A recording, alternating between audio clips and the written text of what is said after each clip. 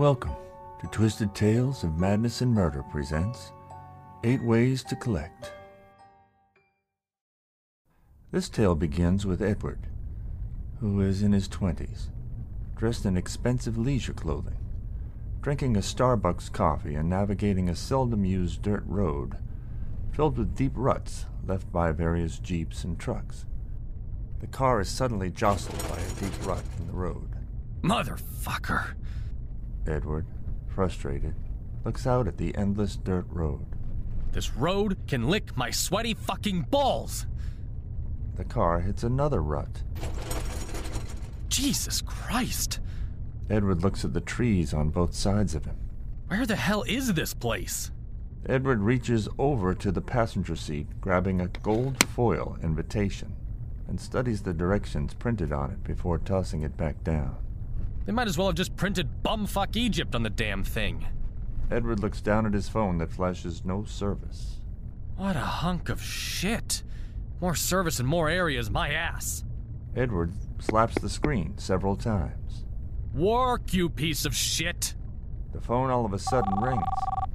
Edward stares at the number for several seconds, then hesitantly answers it. Hello? Where's my money, asshole? Victor? Maybe it's just me, but I get this crazy fucking feeling like you are trying to avoid me and shit. I'm thinking, maybe perhaps you realize how fucked you really are, and how much you really owe. How I know? You've got some brains up, and that noodle of yours. So, I know you couldn't possibly think about running from me, Edward, huh? Running? Of course I wouldn't think of running from you. Listen, buddy, my old man just croaked, and he was insanely rich. I'm talking every step that cocksucker took, money fell from his asshole kinda rich. The reason it may come across as if I am running is because I'm on the way to the will reading, which just happens to be out of town. I am sure to get millions. Yeah, fuck's sake. I'm not your buddy. I'm the guy that you owe a shit ton of money. I realize your position, Victor, and I understand what you must be thinking, but like I said, no worries. I'm going to get you your money. Victor is silent. Victor? If you're fucking with me and try to screw me over, I will make sure to cut your fucking cock off and make you suck your own dick.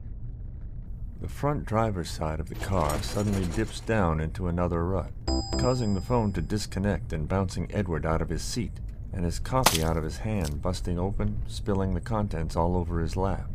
Edward looks down at the phone. Victor? Victor, are you there? Edward slams on the brakes and grabs the phone. Victor! Edward hits the steering wheel. Just great. Edward tosses the phone on the passenger seat, then looks down at the coffee spilt on his pants and the seat of his car.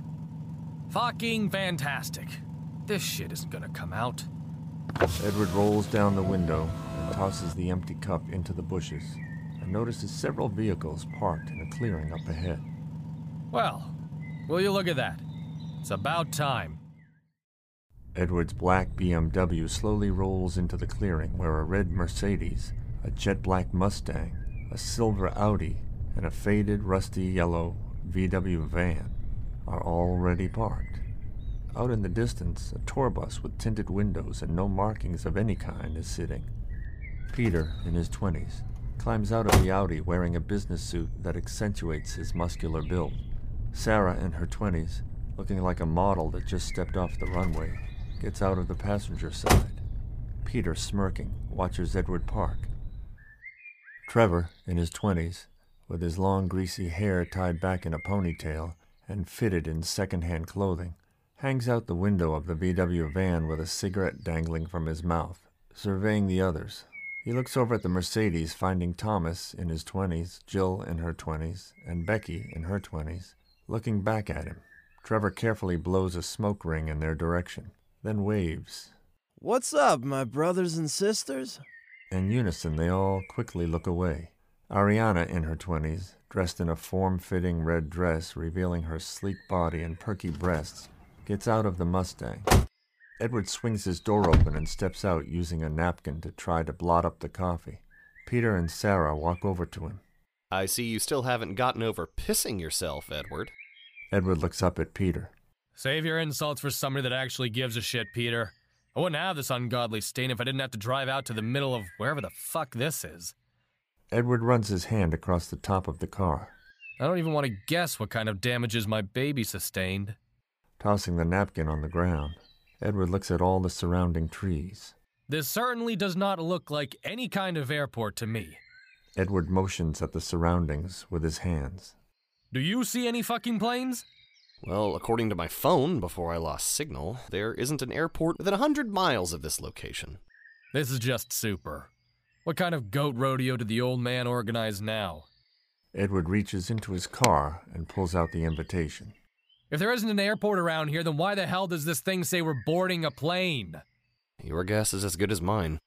The others slowly migrate over, causing Edward to hold his arms out and smile. What a great day for a family reunion. I've missed you all so dearly. We really need to try and see each other more often, and not under such depressing circumstances. Thomas shakes his head in disgust. Oh, cut the shit, Edward. You could care less about any of us. We all know the real reason you've decided to grace us with your presence. All you want is Father's money. Snapping his fingers, Edward laughs. Damn, you figured me out, Thomas. And here I had you pegged as a dumb son of a bitch all this time. But do yourself a favor and climb down off that fucking soapbox and stop acting all sentimental and waxing nostalgic about how you actually loved that piece of shit. Yourself and the others are all here for the very same reason. That's bullshit, okay? Do you think he really wanted to adopt all of us? That man didn't give a shit about us. If it wasn't for Mom setting us up with those trust funds, he would have kicked us all to the curb right after she died. Sarah glares at Edward. Don't go acting like Mom was any kind of savior. She only adopted us so that she had a reason to be away from that bastard. I mean, we were basically a living doll collection for her. Becky steps up to Edward. Your logic is a bit flawed, Edward. If that was the case and he didn't care for any of us, then why in the hell would he have put us in his will? Edward holds his finger up. That's the million-dollar question. Trevor lumbers up to the group as Edward glares at him. Why the hell did you even bother to show up, Trevor? You've made it perfectly clear in the past you didn't want anything to do with this family or its money. You're absolutely right, Edward. This family's filled with arrogant assholes, such as yourself, that haven't had to lift a finger their entire life. Each and every one of you is greedy. Sarah looks at Trevor in disapproval. And you're not? If you haven't noticed, I've been doing just fine without any money from this family. Edward looks Trevor up and down. Your stunning appearance just radiates success. Feel free to mock me all you want if that makes you feel better about yourself. I wake up every morning and can look at myself in the mirror and be happy with who I am. Can any of you honestly say that? You all cling to these material items as if your lives depend on them. Money is the root of all that is evil and will do nothing but taint your souls. Save the fucking sermon for all your hippie freak friends. Money is a beautiful thing that makes the world go around. Ugh. Engaging in an argument with you is the equivalent of talking to a brick wall. It's useless. All I know is that I'm happier without that money and definitely happier than you. Edward shakes his head. I beg to differ on that point. I have fun every night.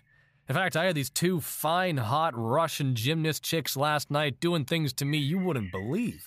The shit would make your head spin. I had a smile from ear to ear. Blah, blah, blah, blah, blah. Edward gives Trevor the finger. Sit on it, pal. Every time I talk to you, I get such a headache. Edward looks around the parking lot. What's the holdup? Who are we waiting for? Sarah looks at Trevor, irritated. If money doesn't make you happy, then why are you even here, Trevor? Charity. What? Any money I receive, I'll be donating to Greenpeace, as well as other organizations that help this planet. That's got to be the stupidest thing I've heard. It's always such a good idea to piss away money on organizations that are useless. Perhaps in your eyes. If the old man had any sense, he would make sure your hemp-wearing ass doesn't get a fucking dime.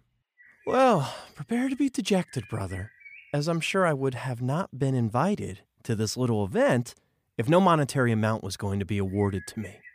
Edward looks around at the others. Is it just me, or is it every time this loser opens his mouth you want to punch his teeth down his throat? Several of the others chuckle as Trevor looks around, then looks over at the bus. Well, you degenerates feel free to converse amongst yourselves. I'm going to check out that bus. Yes, why don't you do that?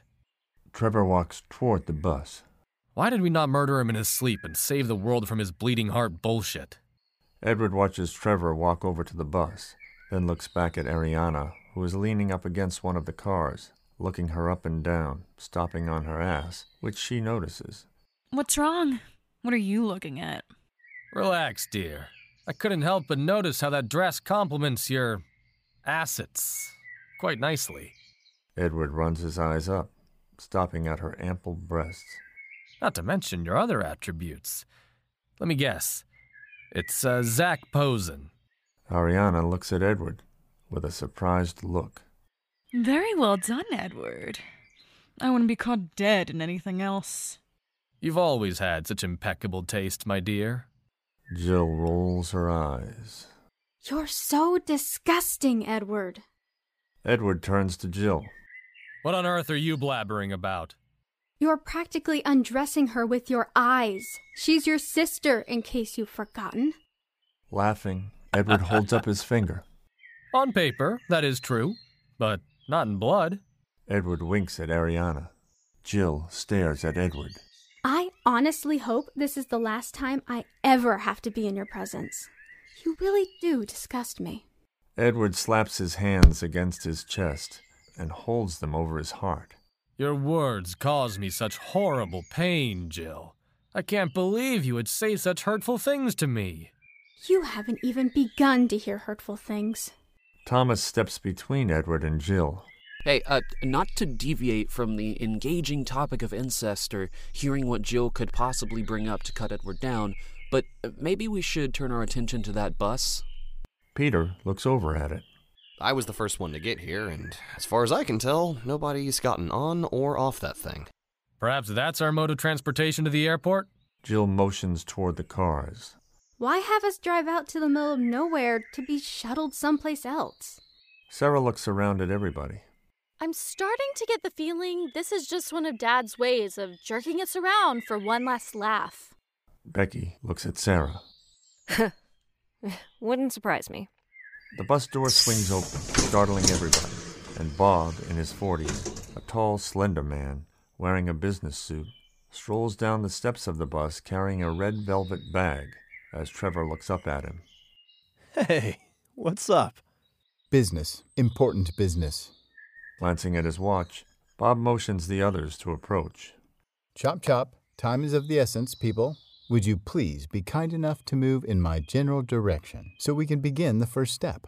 Edward and the others walk up to the bus. First step? Why don't you start by telling us who the hell you are and what the deal is with the fucking bus? I will gladly do so. My name is Bob. Edward looks at Bob, annoyed. Bob. Yes, Bob. And that is all you need to know. I was your father's assistant. Assistant? Let's be honest here, Bob. Don't you mean bitch? Bob ignores Edward. One of my final acts as your father's assistant is to help in the reading of his will. Well, then stop yammering and get reading, Bob. Now, I realize you are all anxious to find out the monetary amount left to you in the will, but unfortunately, before I can release said information, several steps are required. Peter raises his hand. What kind of steps? Well, once everyone is on the bus and situated and we are en route, I will explain more. Trevor looks back at the others, then back at Bob. En route? Where are we going? Edward looks at Bob. Are you taking us to the airport? As you all know, your father was an eccentric man. Edward shakes his head in disgust. Our father was a complete asshole, Bob. During my time with your father, I've learned that everyone looks at a painting in very different ways. You're comparing that man to a painting now? Tell me, Bob, how many times did you suck his dick? Bob ignores Edward's comments as he holds up the velvet bag. Now, before I can allow anyone on the bus, Each of you will need to deposit your personal belongings as well as the invitation to the reading of the will in this bag. Jill looks around at the others, then back at Bob. You're joking, right? I'm simply following the rules set forth in the will.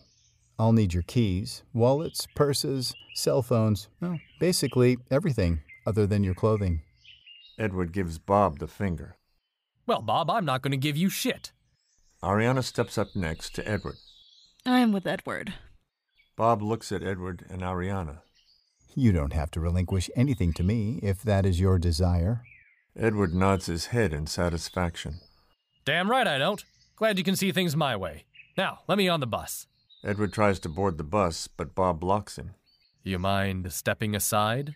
Unfortunately, I can't allow you to board the bus until you follow all the rules. I've only had the pleasure of knowing you for several minutes, but in those several minutes, I've already determined you're a prick.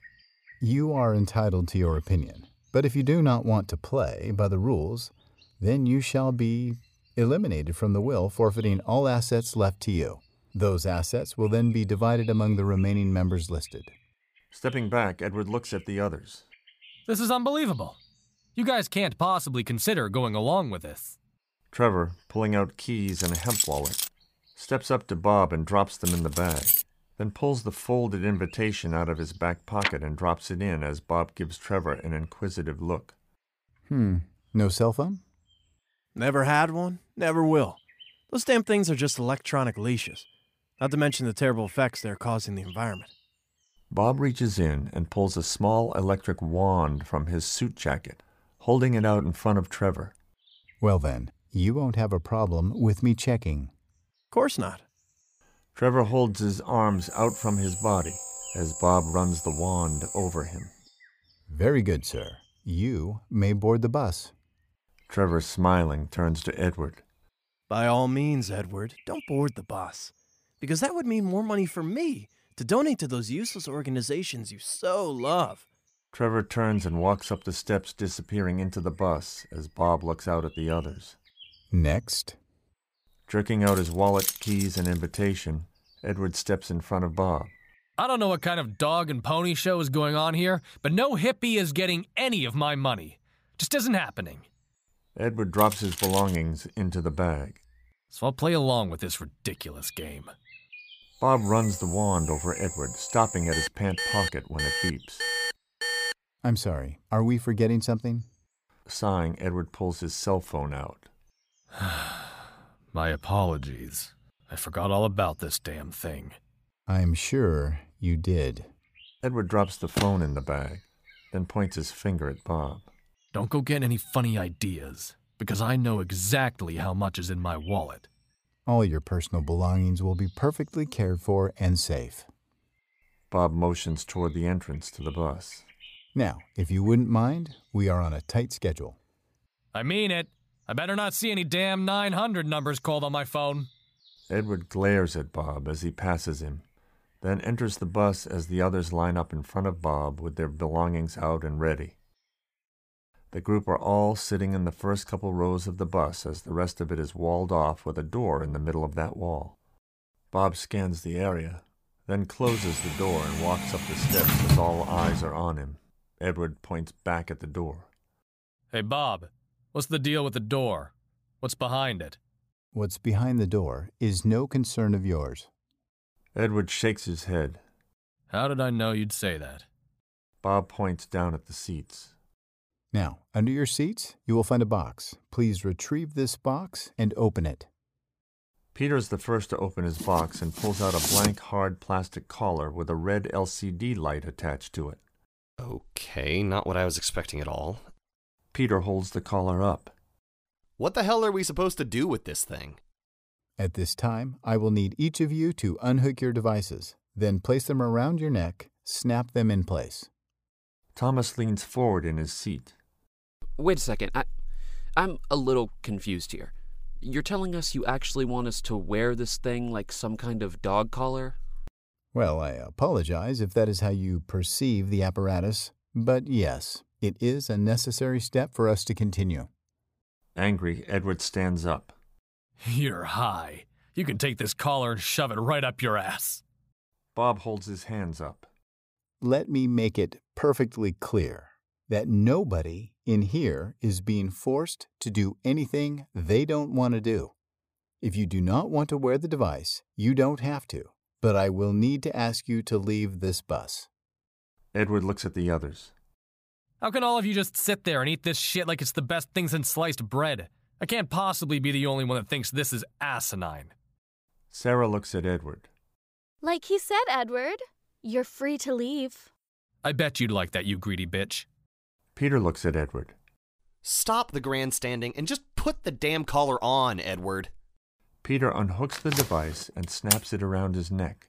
Sitting down, Edward watches Trevor adjust his collar. Then Trevor turns and looks at Edward. If you're scared, just say you're scared, Edward. You think I'm scared of some piece of plastic? Please. Edward grabs the collar and puts it around his neck and looks at Bob. Rough. Bob watches as everybody else finishes putting the collars on. Excellent. Now that everyone is in compliance, we can now proceed to the location where all the information you seek will be divulged to you.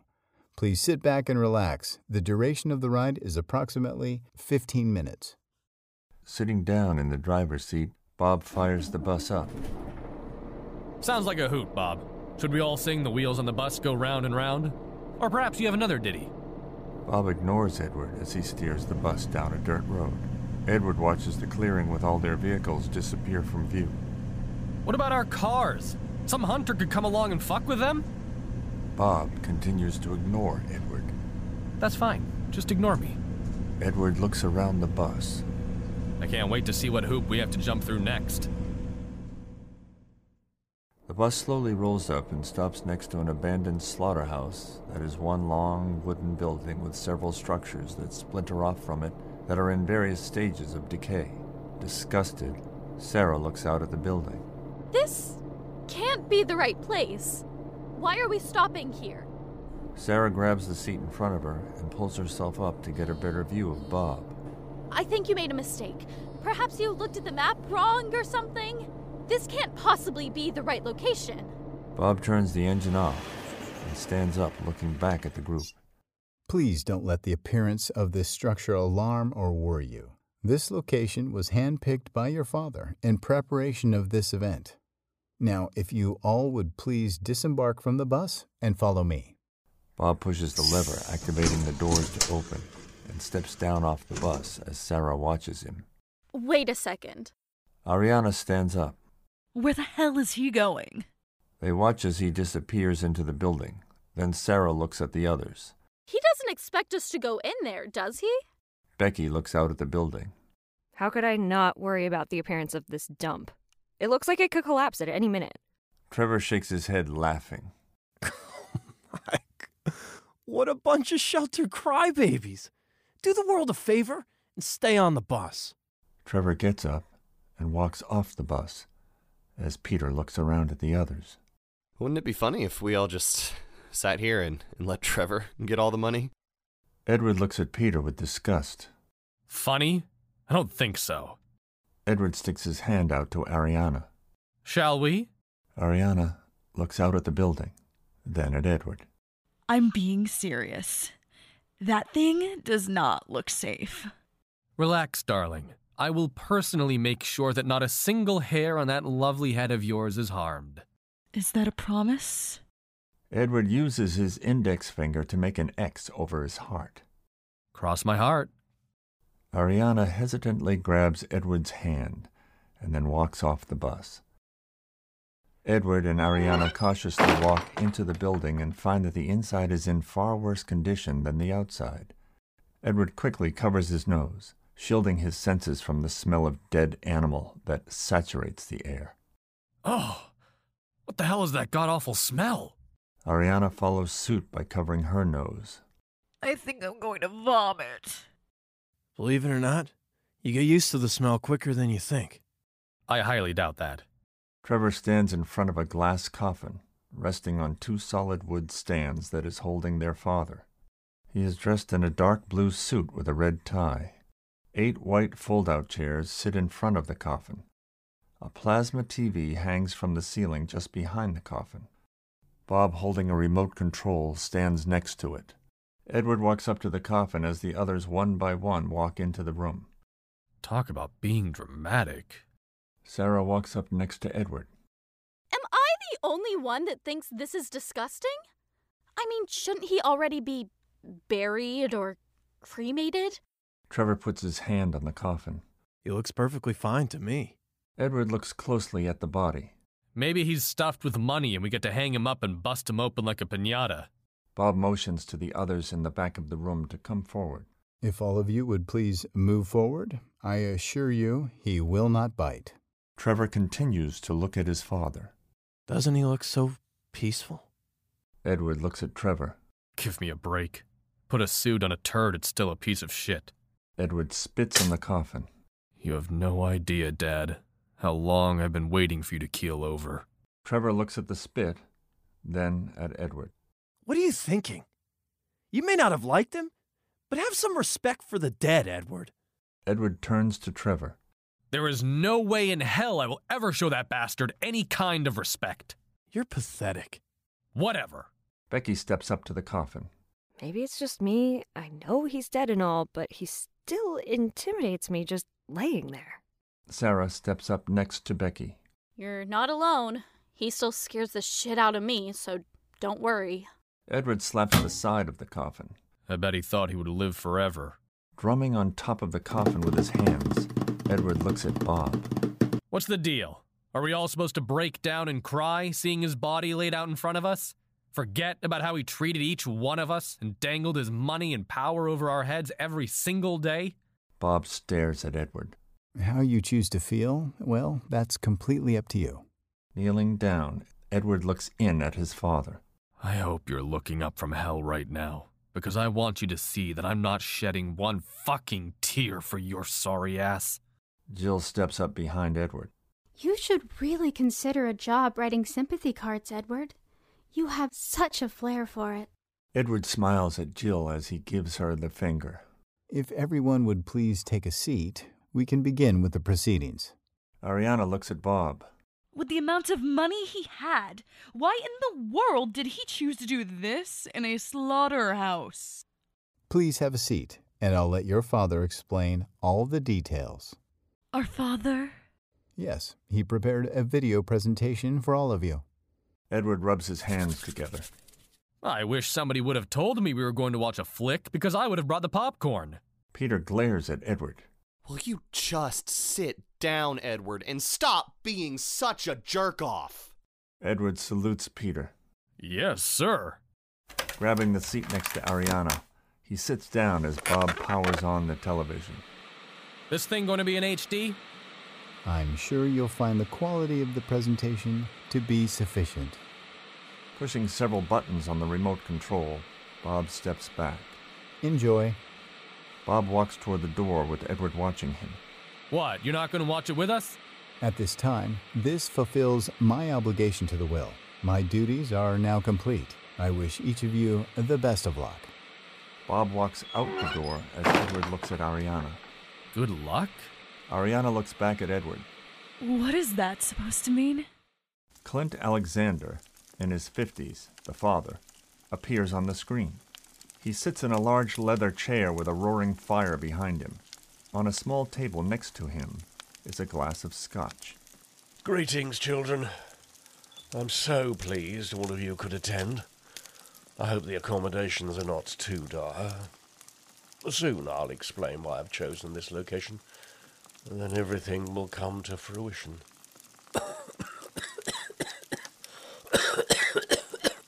Clint coughs several times into a white handkerchief, and pulls it away from his mouth, revealing blood on it, causing Edward to laugh. Talk about laying it on thick. Peter again glares at Edward. Will you please just shut up? Some of us would actually like to hear this. Pardon me. I thought today was going to be one of my better days. It seems those days are quickly evaporating. I've tried everything I can to try and stop this cancer from tearing me apart, but it is relentless. I guess money can only do so much for a person. Enough about me. I know all of you could care less about me. Edward claps his hands. Give the man a gold star! The reason you're all here is simple. You're greedy. Edward looks over his shoulder at the others smiling. The trust funds each of you was set up with by your late mother would have supplied you with a comfortable life, but you want more. What you had just wasn't enough. Damn right I do, so get on with it. Let's get to the nitty-gritty. If Bob kept to the schedule, then right about now, those devices each of you snapped around your own necks should be activating. When the devices activate, the clock on the back wall should also turn on and start counting down, giving you just 3 hours. Thomas, confused, looks at the others. 3 hours? 3 hours for what? All of a sudden, the LCD lights on all the callers turn a bright red, followed by a digital clock on the back wall flashing several times before starting a countdown from 3 hours. Jill looks down at her caller, then at the clock on the back wall. What's going on? What the hell is the deal with the clock? Peter looks around the room. Where is that Bob guy? Ariana stands up and points at the door. He left. Clint laughs, followed by coughing.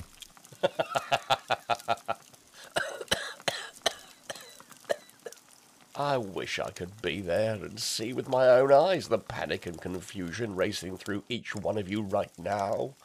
Reaching up, Becky grabs her collar and tries to unsnap it. I would strongly recommend not tampering with the devices around your necks unless you have no desire to try for the grand prize. Each device is lined with enough explosive to blow up your typical microwave, so imagine what it could do to your heads. Shaking, Becky lets go of her collar. What did he just say? Did he just say this thing could blow off my head? Tampering with the devices as well as going beyond the 20-yard border that has been set up outside these facilities will result in your instant deaths.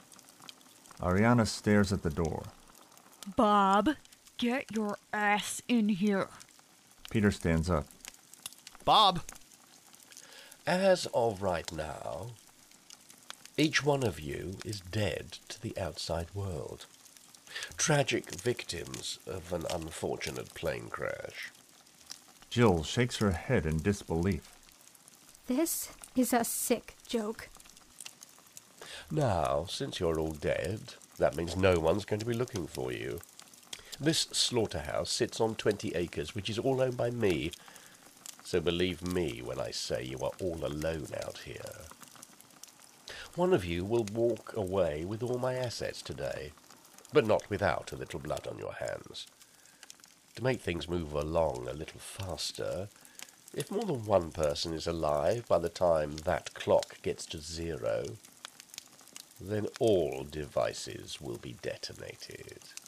Trevor gets up, kicking his chair over. God! I don't know what the hell I was thinking. No money, regardless of what I was going to use it for, is worth this kind of shit. Edward looks at Trevor. What happened to showing respect? Trevor glares at Edward. In the room adjacent to you, a table lined with 8 different weapons from the medieval time period will be found. As you all know, I was an avid collector of all forms of torture devices and debauchery from this time period. All the weapons you will find come from my very own collection. They all have kill potential, so the sooner you grab one, the better chance you will have of being the last one standing. Clint begins to convulse, then breaks out in a coughing fit that causes him to put the rag to his mouth. As Ariana looks around, finding a room with a door that is loosely hanging on its hinges. Is that the room he's talking about? Peter looks at Thomas.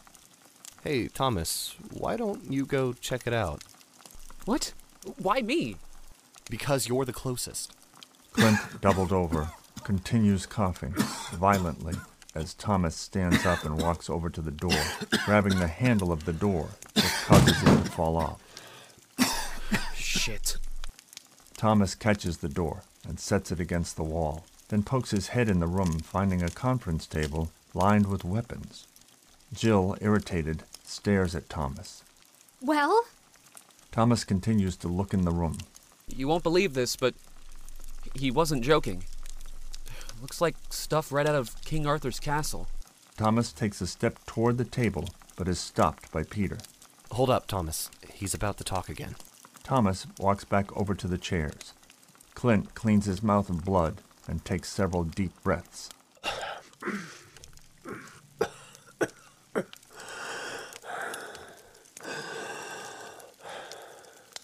What kind of a man would I be if I just laid the weapons out and let you go at it? Obviously, the men will have the advantage due to their upper body strength and just overall ability to conquer women. To put things on a more fair playing field, I've gone ahead and placed hidden traps in various locations. You step in one of these traps, consider yourself finished. I know you're all thinking that this can't possibly be happening, but it is. What will also happen is that one of you will walk away with my fortune and the chance to tell an amazing story about how you were the only one to survive a plane crash. At this point, I feel I've said all I need to say, so without further ado, good luck. The TV shuts off as the room goes silent as everybody looks back at the ticking clock. Jill, concerned, looks around at everybody. Do you think he was serious? Trevor stands up. He's just jerking us around. All our lives, he's done nothing but scare us. This facade is just one more attempt at that. I'm sure he's laughing his ass off right now. You guys want to stick around and play his games? Be my guest. I'm out of here. Trevor tries to storm off, but Peter grabs his arm. Don't tear out of here half-cocked until we know what's going on. Knocking Peter's hand away, Trevor makes his way to the exit as Becky stands up. What about your collar? Trevor stops and looks back at Becky. What about it? Peter takes a step toward Trevor. He said it will explode if you breach the perimeter. Reaching up, Trevor flicks the red light with his finger. It's all a load of crap. And these fancy little lights are all part of the act. Trevor looks at everybody. You are all pathetic. And I feel sorry for your wasted lives. Trevor walks out. Stepping out into the sun, Trevor finds the bus gone. Well, that's fantastic. Guess I'm going for a walk. Peter comes out. Just come back inside, Trevor. I'm hiking to my van and getting as far away from this family as I can. I truly hope I never see any of you ever again. Some of the others walk out as Trevor walks up to the tree line. Jill steps up next to Peter. Don't be stupid, Trevor! Come back! Edward looks out at Trevor, then at Jill and Peter. He wants to be an asshole? I say let him go. Laughing, Trevor continues walking. His collar begins beeping and flashing. Oh, no. I guess it's time for the light show. Grabbing the collar, Trevor tries to pull it off, but can't as the beeping gets louder and faster as he turns to the others who are staring at him. I wish I had a camera right now so I could snap a photo of all your faces, because each one of you looks scared shitless, like a bunch of lambs that are about to be led to the slaughter. Peter motions for Trevor to come back. Enough with the macho bullshit already, Trevor. Just get your ass back in the building with the rest of us. Ooh, not happening, amigo. Trevor waves goodbye as he continues toward the fence, when all of a sudden his head explodes, sending chunks of bone and brain matter in all directions. Jill screams in horror as Trevor's headless body with smoke rolling off it and blood spurting into the air stumbles around, then collapses to the ground. Peter stands in shock. Holy shit! Jill, frantic, runs back into the building with Becky following her. The ground around Trevor's body is soaking up the blood spilling from his body like a sponge. as Edward stares out at him. Did that just fucking happen? Did his head just fucking explode? Thomas steps up next to Peter. Oh my god! Thomas takes a step towards Trevor's body, but Peter stops him. What the fuck are you doing? Don't be stupid! Peter taps Thomas's collar. You don't want that thing going off! Thomas looks out at Trevor, then steps back toward the building. What do we do? I mean, we got a serious situation on our hands. Edward looks at Thomas. You think? Edward takes a step toward Trevor, but Peter sticks out his arm, stopping him. Let's get back inside. Edward looks down at Peter's hand. If you like that fucking hand, I suggest you remove it right now. Peter lets go. Just get inside, Edward. We've got to figure this out. Edward smirks at Peter, then walks into the building.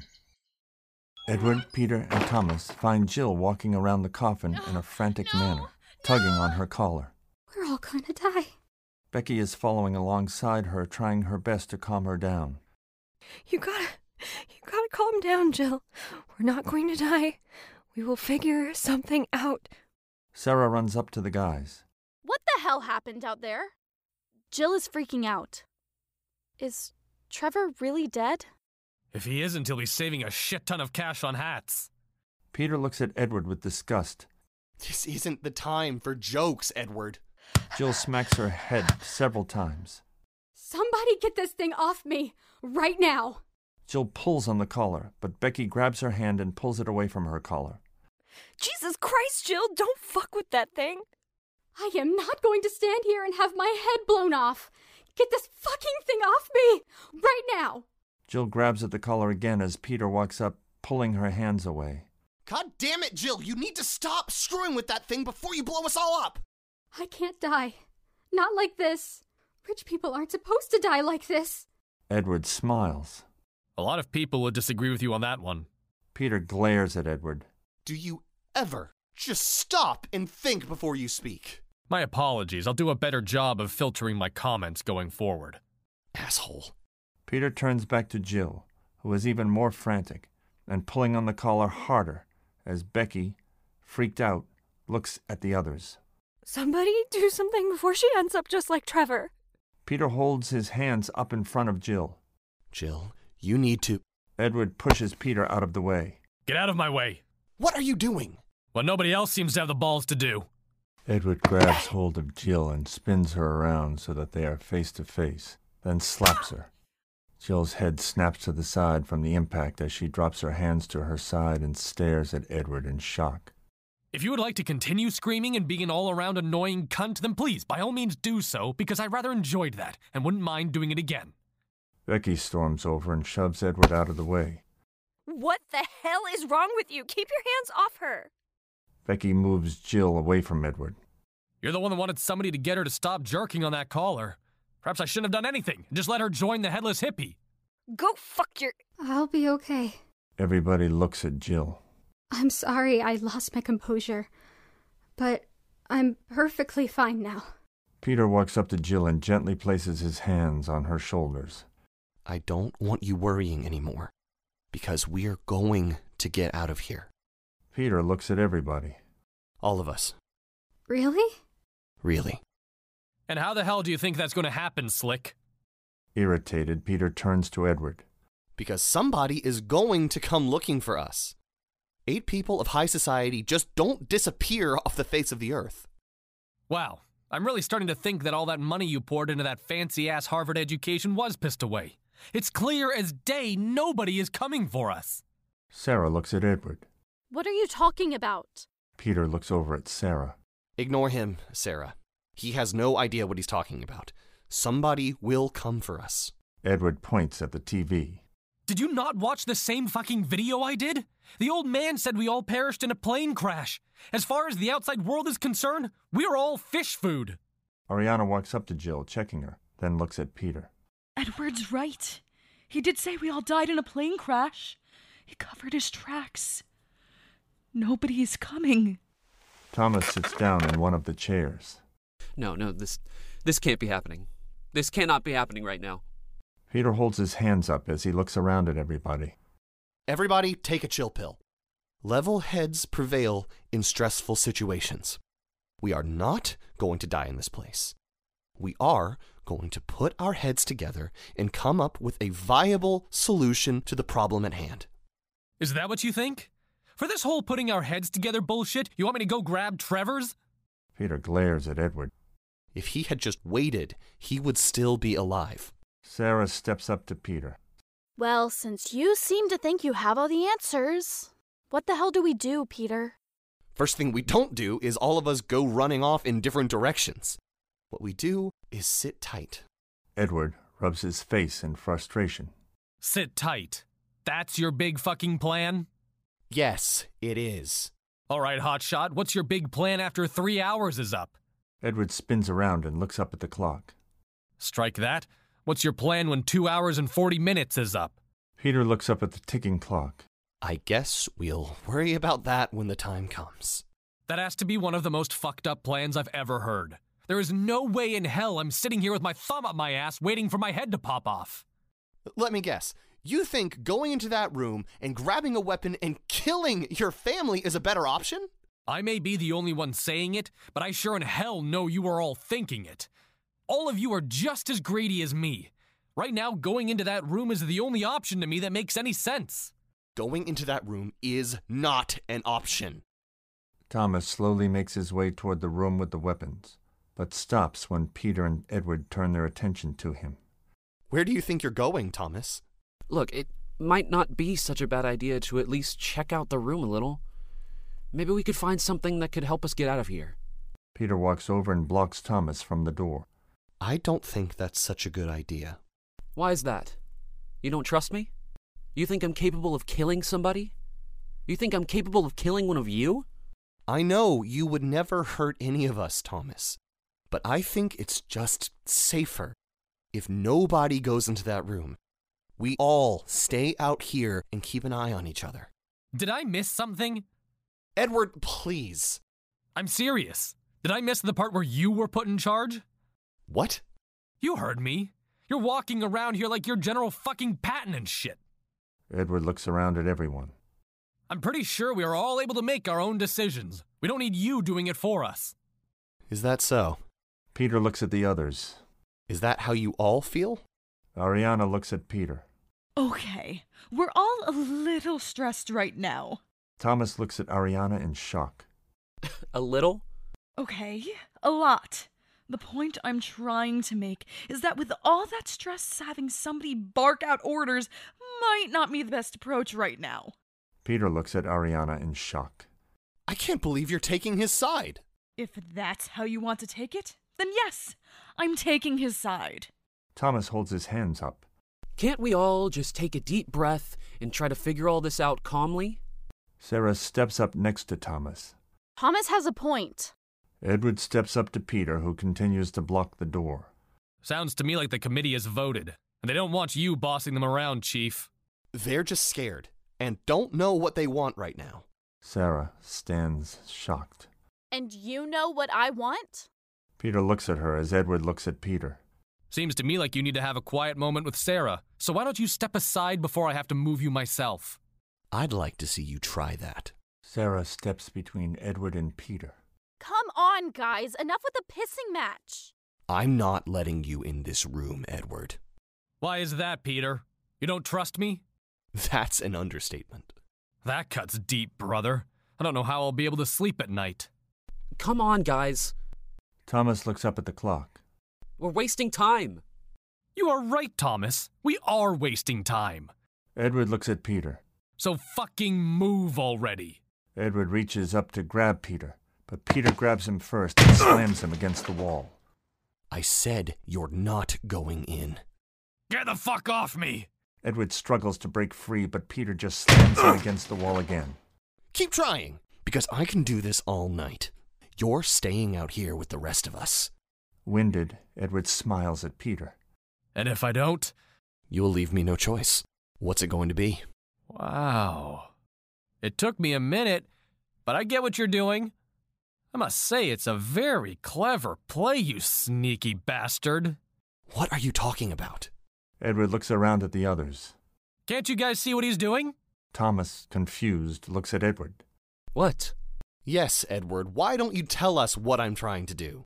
Our dear brother here, who is acting all compassionate and shit, trying to save the day, is actually lulling you into a false sense of security. Jill takes a step toward them. What do you mean? I mean, when he gets you all to lower your guards and trust in his decisions, he'll slaughter each one of you so he can get all the money. You're delusional. Am I? You're just trying to confuse everyone. I'm trying to help. Yourself. Jill looks at Peter. Is that true, Peter? What? No, of course it isn't true. Don't listen to his nonsense. Ariana steps up next to Edward. From where I'm standing, it doesn't look like nonsense. Thomas looks at Ariana, then back at Peter. I'm with Ariana on that one. Are you all fucking kidding me? He's the one trying to trick everybody. Becky points at Peter's hand, gripping Edward. Holding Edward like you're going to throttle him doesn't bode well for your cause. Maybe you should just let him go. Edward looks over at Becky, smiling. I couldn't agree with you more, Becky. Very good observation. Don't go thinking this means I like you or something. Of course, my dear. Edward looks Peter right in the eyes. So, you gonna let me go? Or is your plan to kill me first? Everybody just needs to take a deep breath and focus, including myself.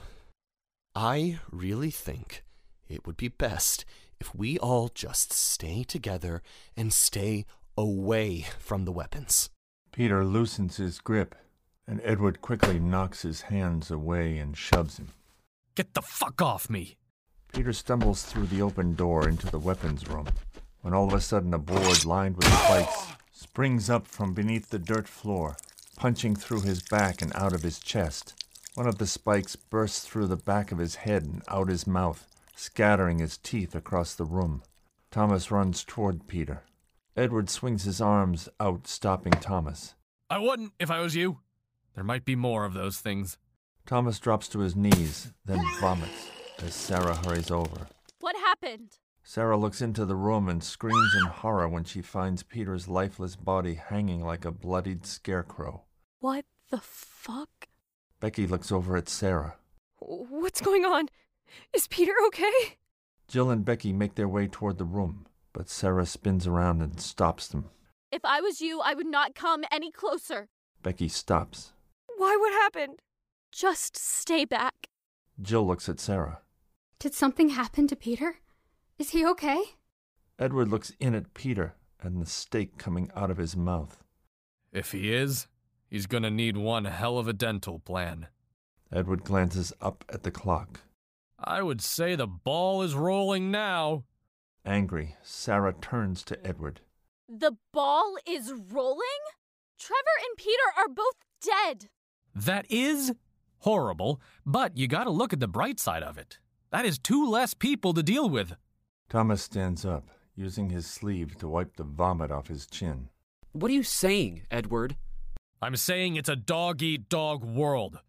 And to all those keeping track, only 5 to go. We're family. We're supposed to look out for each other. When it comes to money, all that family bullshit goes out the window. Edward slowly steps up to Peter. He always did like to make a point. Laughing, Edward carefully maneuvers to the table as Sarah watches him. What are you doing, Edward? Ignoring her, Edward scans the table that has 3 swords, varying in length, 2 different daggers, a wicked-looking mace, a crude sledgehammer and battle axe that also has a pick opposite the blade. Running his index finger along the sharp blade of the battle axe, Edward smiles. Here's a little fact that none of you probably know. Dad's collection is very special. Sarah continues to watch Edward. We know that, Edward. It's very old. Edward holds a finger up. That is true. But the special thing is that each one of these weapons has been responsible for spilling someone's blood. Thomas steps up next to Sarah. They've killed people? Many. Avoiding Peter's body, Sarah slowly walks up behind Edward. Whatever it is you're thinking, Edward, you need to stop. I was just thinking about using the mace.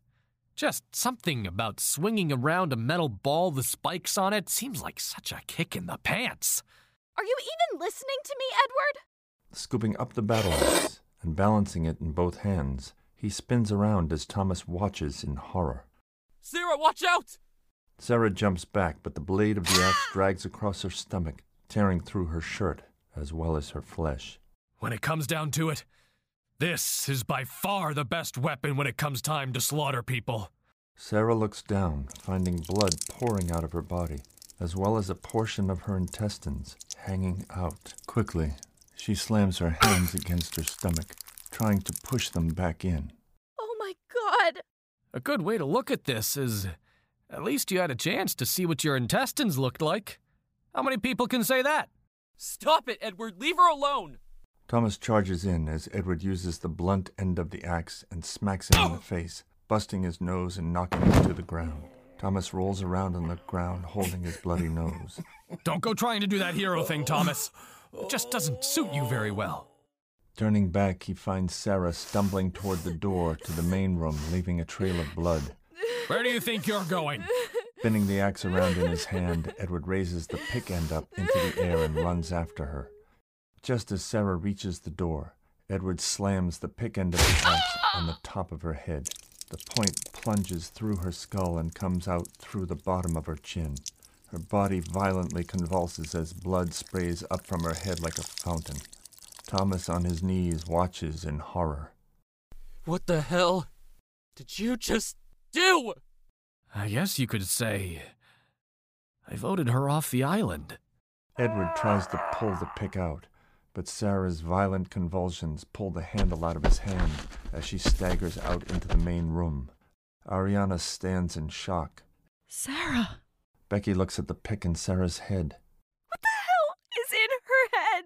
Blood continues to spurt out of Sarah's head as she finally collapses on a pile of busted-up concrete and rebar as Jill backs away. Fuck. Edward strolls into the room and looks over at the terrified women. By chance, did any of you see somebody with an axe stuck in their head come by this way? The women are speechless as Edward looks over at Sarah's crumbled-up body. Never mind. I think I've found it. Edward walks up to Sarah's body and places his foot on her back. Spitting into his hands, he rubs them together and grabs hold of the handle. This accessory just doesn't compliment you. Edward jerks on the handle, pulling the axe out, and in the process, splitting her head open. Yikes. I think I just lost my appetite. Edward looks over at the mortified women. Do you think that's what they mean by split personality? Ariana, Becky, and Jill all continue to be silent. 3 women and not a peep? I must be in a dream world. Wait a second. If I was in a dream world, all of you would be totally naked or dressed in some kind of slutty outfits. Twirling the axe around, Edward looks up at the clock. Time sure does fly when you're killing family. So, which of you lovely ladies wants to go next? Becky points at Edward. Stay away from us, you sick fuck! Now, is that any way to talk to family? If I wasn't about to gut you, I would be crossing you off my Christmas list. Jill looks around the room. Somebody help us! Please! He's killing everyone! Do you actually think anybody is going to hear you? You are out in the middle of the sticks! The only ones that can help you are the animals. And I'm pretty sure you lack the ability to talk to them. Ariana takes a step toward Edward. I bet I have an idea you will find so much better than what you are planning, Edward. I'm intrigued, my dear. What would this so-called idea be? I'm not blind to the way you look at me and the thoughts you must think. Ariana runs her hands down her body. I know you want nothing more than to fuck me. So why don't you put the axe down and the two of us can go off to one of the other rooms and have a little fun? Edward slowly looks Ariana up and down. That is an alluring idea, as I would love nothing more than to screw you 6 ways from Sunday because you are by far the sexiest piece of ass I know. I've had some of the nastiest fantasies about you. Unfortunately, time is money, so I'll have to pass. Maybe if things work out and your body isn't in bad shape, I'll take a crack at you later.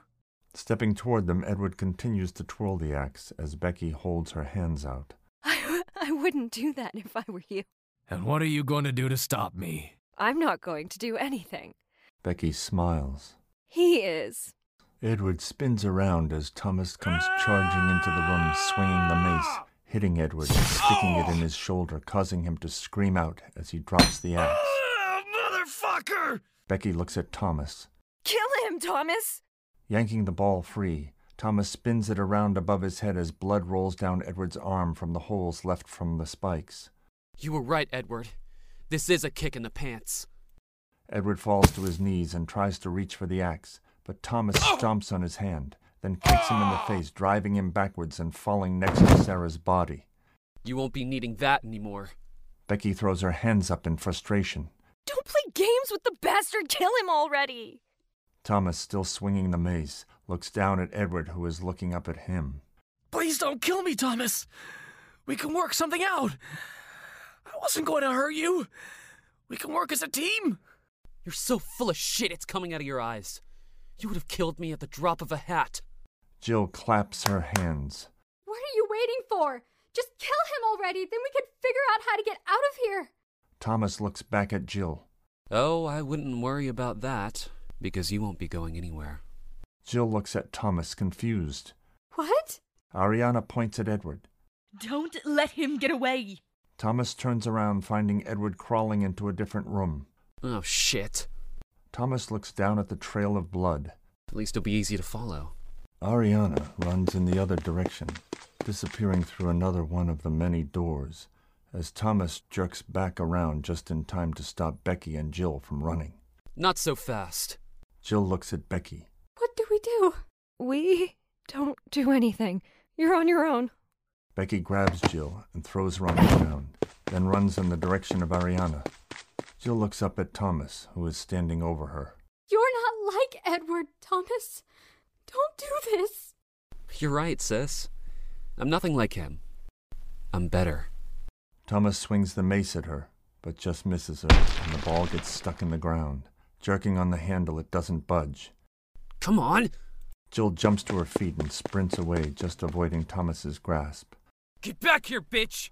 Thomas pulls the ball free. You can run, but you can't hide. Reaching up, Thomas feels his broken nose. Shit! Angry, Thomas looks down at Edward's blood trail. Like a trail of breadcrumbs. Tossing the mace on the ground, Thomas scoops up the axe and follows the blood trail. Following Edward's blood trail, Thomas carefully steps into the cleaning room that has several big rusted-out sinks with pipes in varying lengths sticking up from the ground where the other sinks have been removed. Scanning the room, Thomas quietly moves around, then kneels down looking under one of the sinks and notices movement. Gotcha. Holding the axe out, Thomas moves closer to the sink, when all of a sudden a rat darts out from under it, causing him to slam the axe down, cutting the rat in half. Ugh, stupid rat. Edward, with a pipe in hand, jumps up from behind one of the other sinks, swinging at Thomas, but missing. Thomas steps back and howls in pain as a bear trap catches his leg. Reaching down, Thomas tries to pull the trap apart, but it doesn't budge. The trap itself is chained to a steel post. That's gotta put a damper on your plans. You gotta get me out of this, Edward. God damn it. Oh, I'm gonna bleed to death. I certainly hope so. You asshole. Thomas, raising the axe, charges at Edward, dragging the bear trap behind him. But the chain goes tight and jerks Thomas to a halt, stripping his leg of skin. Reeling back, Thomas drops the axe and reaches down to his mangled leg as Edward tosses the pipe and picks the axe up. I'm guessing you will no longer be needing this. Please, Edward. Help me. I'd love to stay and chat with you, but that nagging time thing is relentless. Edward heads toward the door. What are you doing? You can't just leave me like this. Edward looks back at Thomas. I wouldn't worry. Judging from the amount of blood you're losing, you have less than an hour. Help me! Being the compassionate brother that I am, I will come back and check on you. To make sure you're dead. Winking, Edward walks out of the room as Thomas cries and stares at his leg.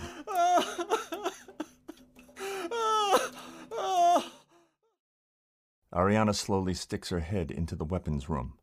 It's clear. Scanning the ground, Ariana tiptoes into the room with Becky behind her, as Thomas's screams for help can be heard from several rooms over. Please, help! Who is that? I think it's Thomas. Becky looks down at the ground. Watch your step. I'm trying. If that's Thomas, then Edward could be anywhere. I realize that. He could come back in here. Help! That's exactly why we need to get a weapon. Reaching the table, Ariana surveys the weapons when a noise from one of the other rooms startles both of them. Oh, Christ, he's coming back! We have to get out of here! Ariana picks up the smaller sword and hurries over by the door standing against the wall. What are you doing? We have the element of surprise right now.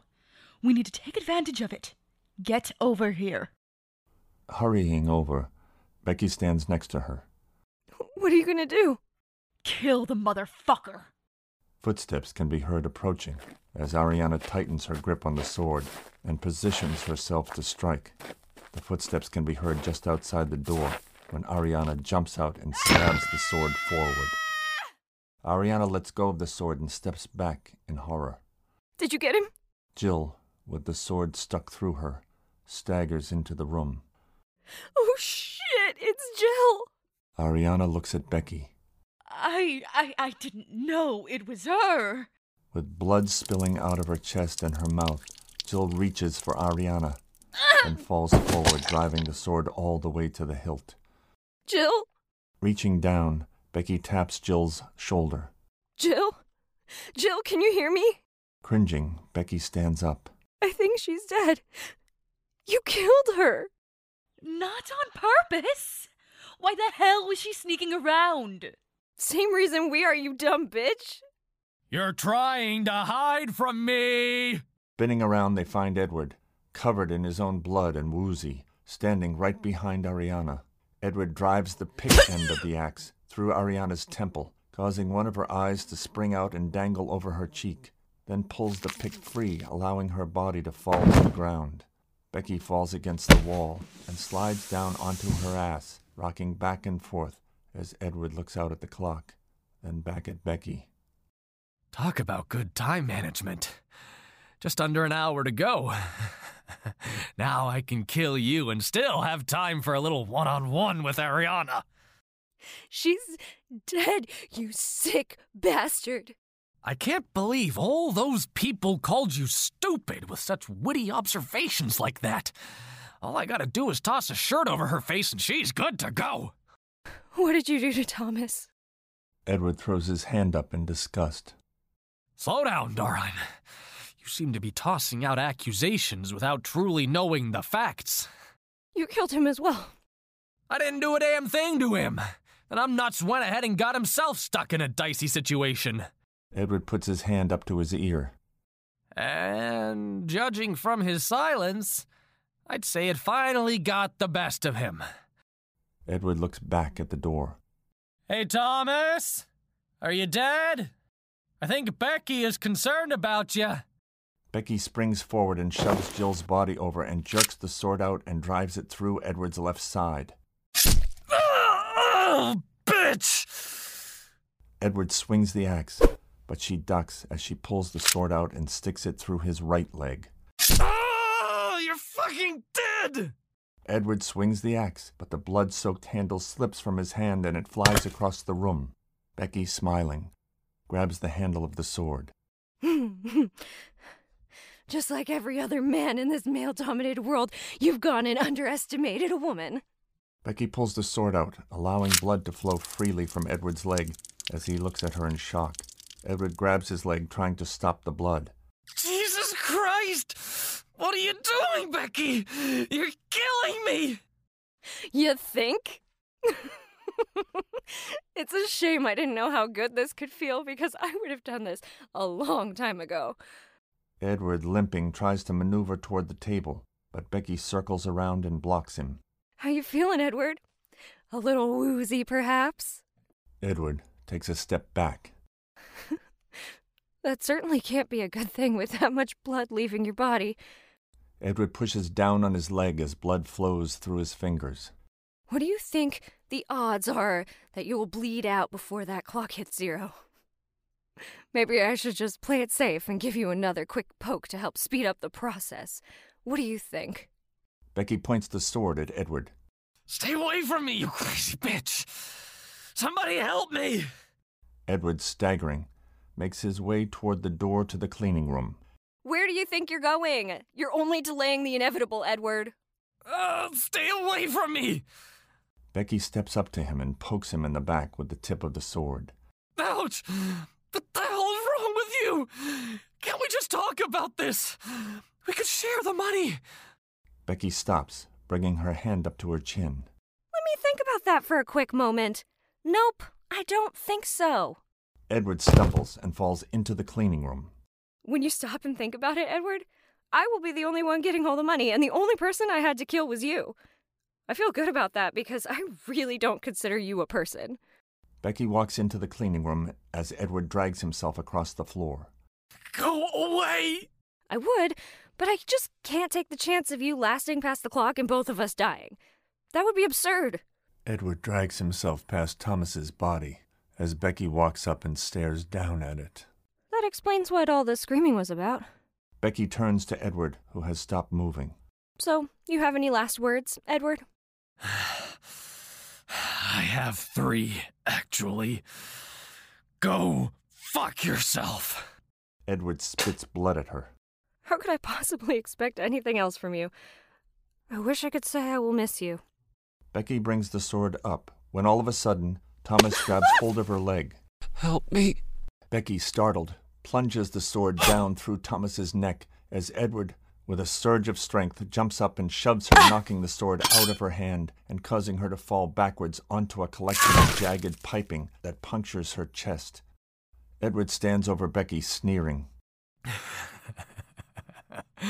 That's what you call male dominance, bitch!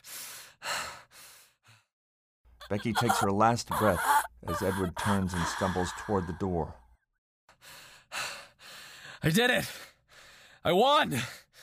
Game over! Edward, covered in blood, walks into the main room and falls to his knees. Where are you, Bob?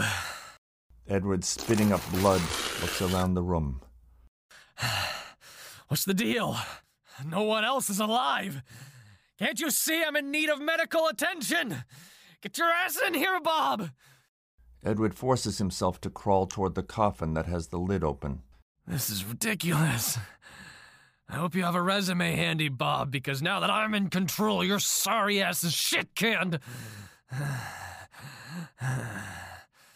Edward, out of breath, reaches the coffin and sits against it with his back as he looks out at Sarah's lifeless, bloody body that lays contorted over the pile of crumbled concrete.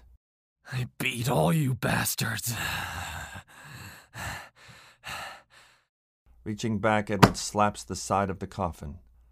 Are you proud of me, Dad? Edward closes his eyes and laughs as his hands drop to his side.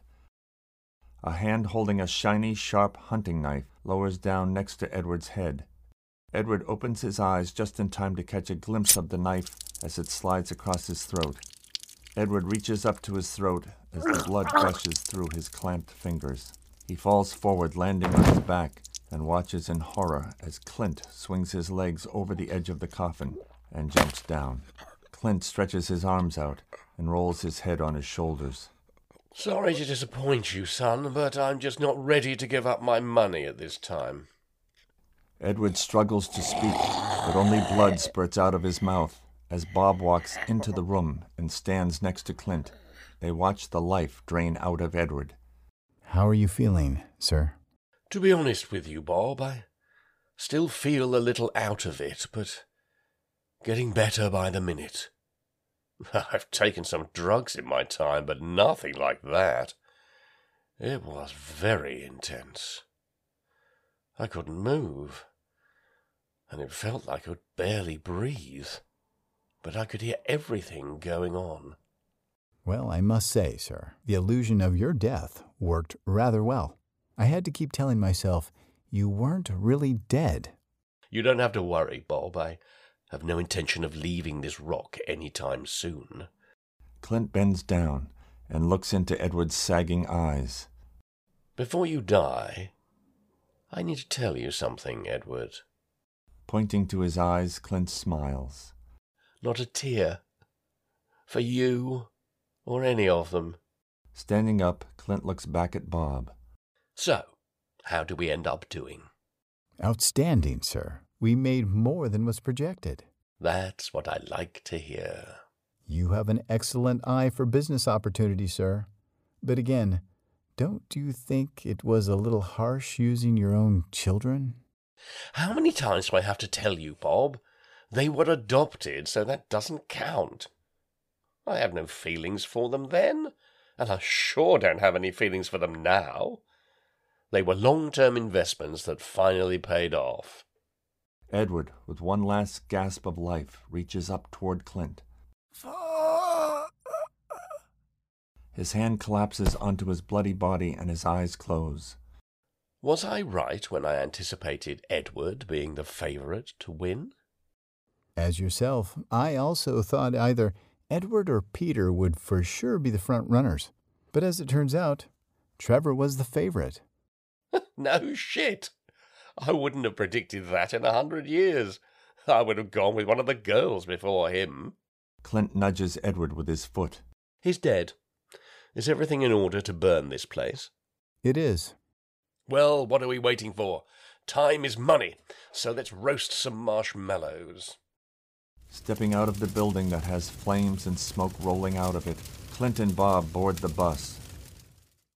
Clint and Bob walk to the door in the middle of the bus and open it. One of the walls is filled with monitors. Each one is displaying a different location in the slaughterhouse. On the other wall is a larger signal monitor, displaying a group of upper-class men and women. The men and women, dressed in high-end clothing, varying in ages, mill around a plush room drinking the finest wines and snacking on first-class food. Clint steps up and stares at the monitor, watching as several men gather around a chalkboard having an animated conversation. The chalkboard lists all of Clint's adopted children, with odds next to them. I'm impressed with the group's attitude, considering some of them lost extensive amounts of money. Even the ones that lost are already asking when the next event will be. That's fantastic. How do I talk to them? Grabbing a chair, Bob rolls it over in front of the small camera mounted on a counter. Well, it's as simple as sitting down and telling him when. Clearing his throat, Clint sits down. Rock and roll. The blank monitors in the room turn on, revealing Clint's face. Ladies and gentlemen, I certainly hope you found today's events enjoyable. Clint watches the monitor as the group cheers and raise their glasses toward him. I would like to start by saying thank you for making this such a success. It's been brought to my attention that some of you are curious as to when the next event will be. Due to the delicate nature of these events, it takes time and planning to arrange them, but as soon as one is planned, each one of you will be contacted and filled in on all the necessary details.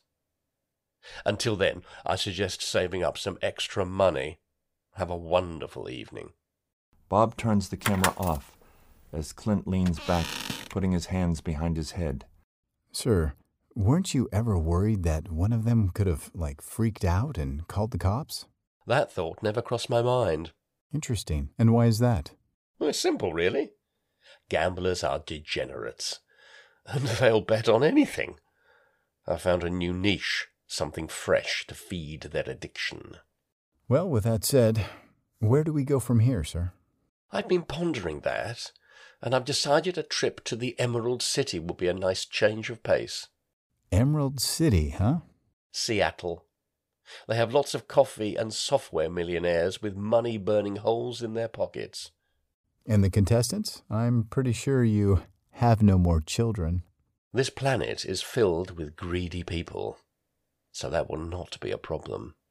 Bob smiles. Very well, sir. Bob walks to the front of the bus as Clint looks out the window and watches the slaughterhouse collapse, sending flames up into the night air. The dumbass that said money can't buy you happiness never did shit like this. The bus slowly pulls away as the flames engulf the rest of the structures.